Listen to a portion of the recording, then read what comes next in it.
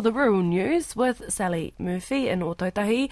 Kia ora, Sally. And produce company Seeka is focusing on exporting more avos to Asia this season. Tell us why that is. Kia ora, Mani. Well, normally Australia is our biggest export market for avocados, but last season it had an oversupply of the fruit, so brought less from New Zealand. Now that pushed down prices for growers here. Seeka produces between 750,000 and 1 million trays of avocados annually. Company Chief Executive Michael Frank says the key focus for this season is growing exports into Asia to move away from the reliance on Australia. We've already had air freight go up to Thailand. We've got China starting this week. Very much so. We also will export to South Korea and to Japan. At the moment in China, there is still quite a bit of Peruvian and South American avocados there, so the price is a little bit soft. But we've got to start the program, so we're starting now. He says last year was tough and this year yields are expected to be 20% lower, but he's remaining positive. We're looking into the current year with a bit more sort of hope and optimism. Australia volumes look down, although the early market's a little bit soft, but we think the market will improve later because we know that Western Australia is carrying a smaller crop. We have some optimism as this year goes on that the returns to growers will be better. Michael Frank says Seeka has a strong relationship with Halls in China, which is helping distribute fruit throughout Asia. The timber industry says there's been a strong swing towards manufactured wood boards within the construction industry.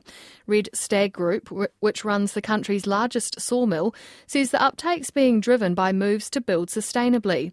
CEO Marty Verey says the property sector is starting to recognise the damage caused by high-emission building materials like steel and concrete, and high prices haven't helped their case. More recently, the cost of steel has gone up by about 58% apparently, whereas timber hasn't gone up by that much. So it's becoming, much more cost economical to do it in timber now.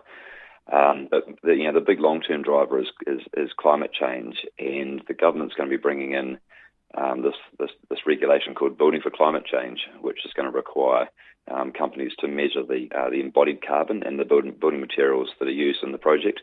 And they're going to have to come under caps. Increasing those caps are going to be decreased over the decade. Marty Verey says another factor driving the mass timber uptake is the research on biophilic design.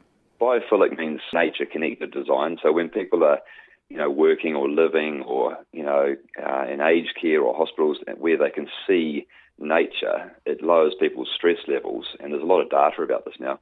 Lowers their stress levels, lowers their anxiety, helps them recover better, increases staff productivity. So, this is a big trend that's emerging around the world. And obviously, if you're building in natural materials and people could see the structure around them made from those natural materials such as wood, then you start getting those advantages.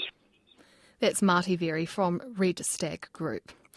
A new biosecurity research centre at Lincoln University hopes to consolidate global efforts to tackle invasive weeds, animals and pathogens. The Centre for One Biosecurity Research, Analysis and Synthesis, or COBRA, is the first of its kind, bringing together more than 100 experts from around the world. Professor Philip Hume, who's leading the team, says the aim is to predict and prevent future risks. He gives the example of kauri dieback. Now, if we just focus that from a plant pathologist perspective, we would look at the plant pathogen, we'd look at the genome of the plant pathogen, and we try and understand how it impacts the plant. But if we take a step back and we look at the forests of Northland, we see that they've been impacted by a lot of different things. So there's wild pigs, and wild pigs disturb the soil. There are deer that eat the vegetation. There are weeds that have come into the system. All these components can add to greater pressure for the pathogen to impact the kauri itself. And yet, to study that, you need to bring together the plant pathologists, the weed scientists, the animal biologists, the landscape scientists, to really understand how that pathogen is impacting kauri. If we don't do that kind of work, if we just sit in our own silos, we'll miss the bigger picture of how biosecurity impacts our taonga species. Professor Hume says the group had its first meeting to identify research areas with issues like climate change, pest detection at the border, and how to prioritise species at the forefront of the discussion. A New Zealand wool product will be making its way into space later this month as part of NASA's mission to the Moon. The Orion spacecraft will be launching an unmanned test run on August 30th ahead of its scheduled manned missions. On board for the ride will be Kiwi company Lanico's filters, made from New Zealand's sheep wool. Lanico founder Nick Davenport says it's the same technology that's in its PPE face masks and home air purifiers.